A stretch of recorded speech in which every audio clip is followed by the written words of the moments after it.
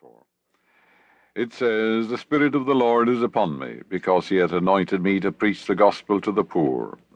He hath sent me to heal the brokenhearted, to preach deliverance to the captives, and recovery of sight to the blind, to set at liberty them that are bruised."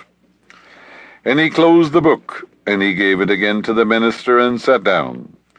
And the eyes of all of them that were in the synagogue were fastened on him.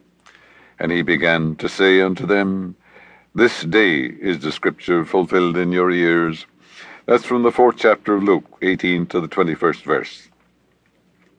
Here is one of the most remarkable and extraordinary statements in the whole Bible.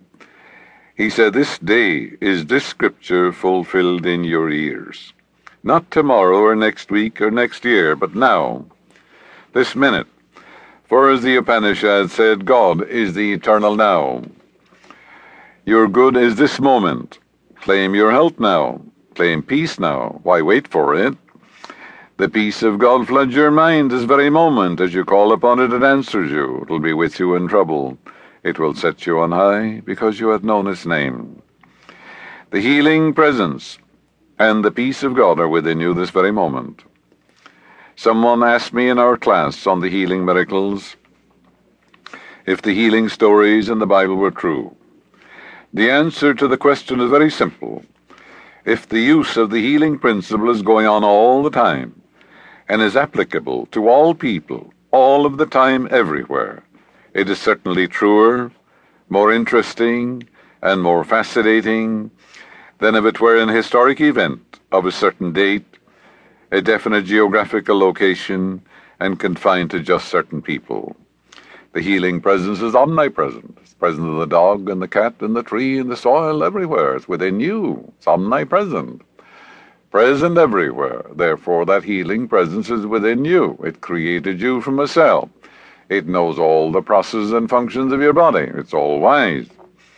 It's the ever-living one, the all-wise one, the all-knowing one, the self-renewing one, the healing presence and the healing power. In order to understand your Bible, see it as a great psychological, spiritual drama taking place in the consciousness of all people everywhere throughout the world. And when they pray scientifically, they get results. Look upon the following dramatic episodes recorded in the Bible as stories about yourself and your friends awakening from darkness to the light within. You can call Jesus a man, yes, but you can call Jesus in the Bible as Robert Taylor of Cambridge, England, in 1829 did, illumine reason. Your concordance gives you many meanings for Jesus, such as God is Savior, or God is your solution or salvation. In other words, the name Joshua in the Old Testament and Jesus in the New are identical. They mean exactly the same thing.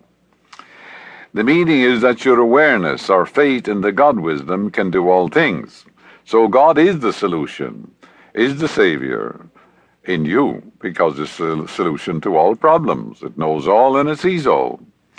Look upon Jesus, therefore, as yourself, possessed of faith and confidence, looking at the thoughts, beliefs, and opinions of your mind, which is called your synagogue in the Bible, rejecting all the false beliefs, theories, and ideas, and announcing the presence of your ideal or the state desired.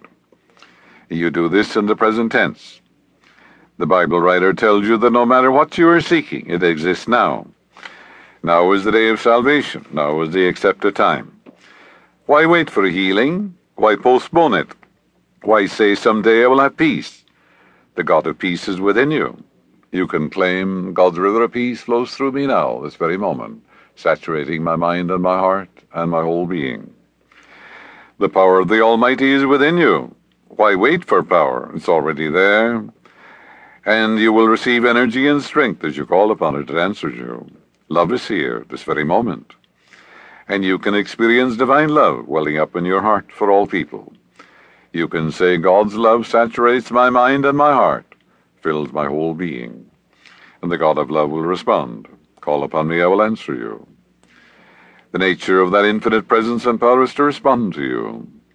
You can also attract your divine companion now.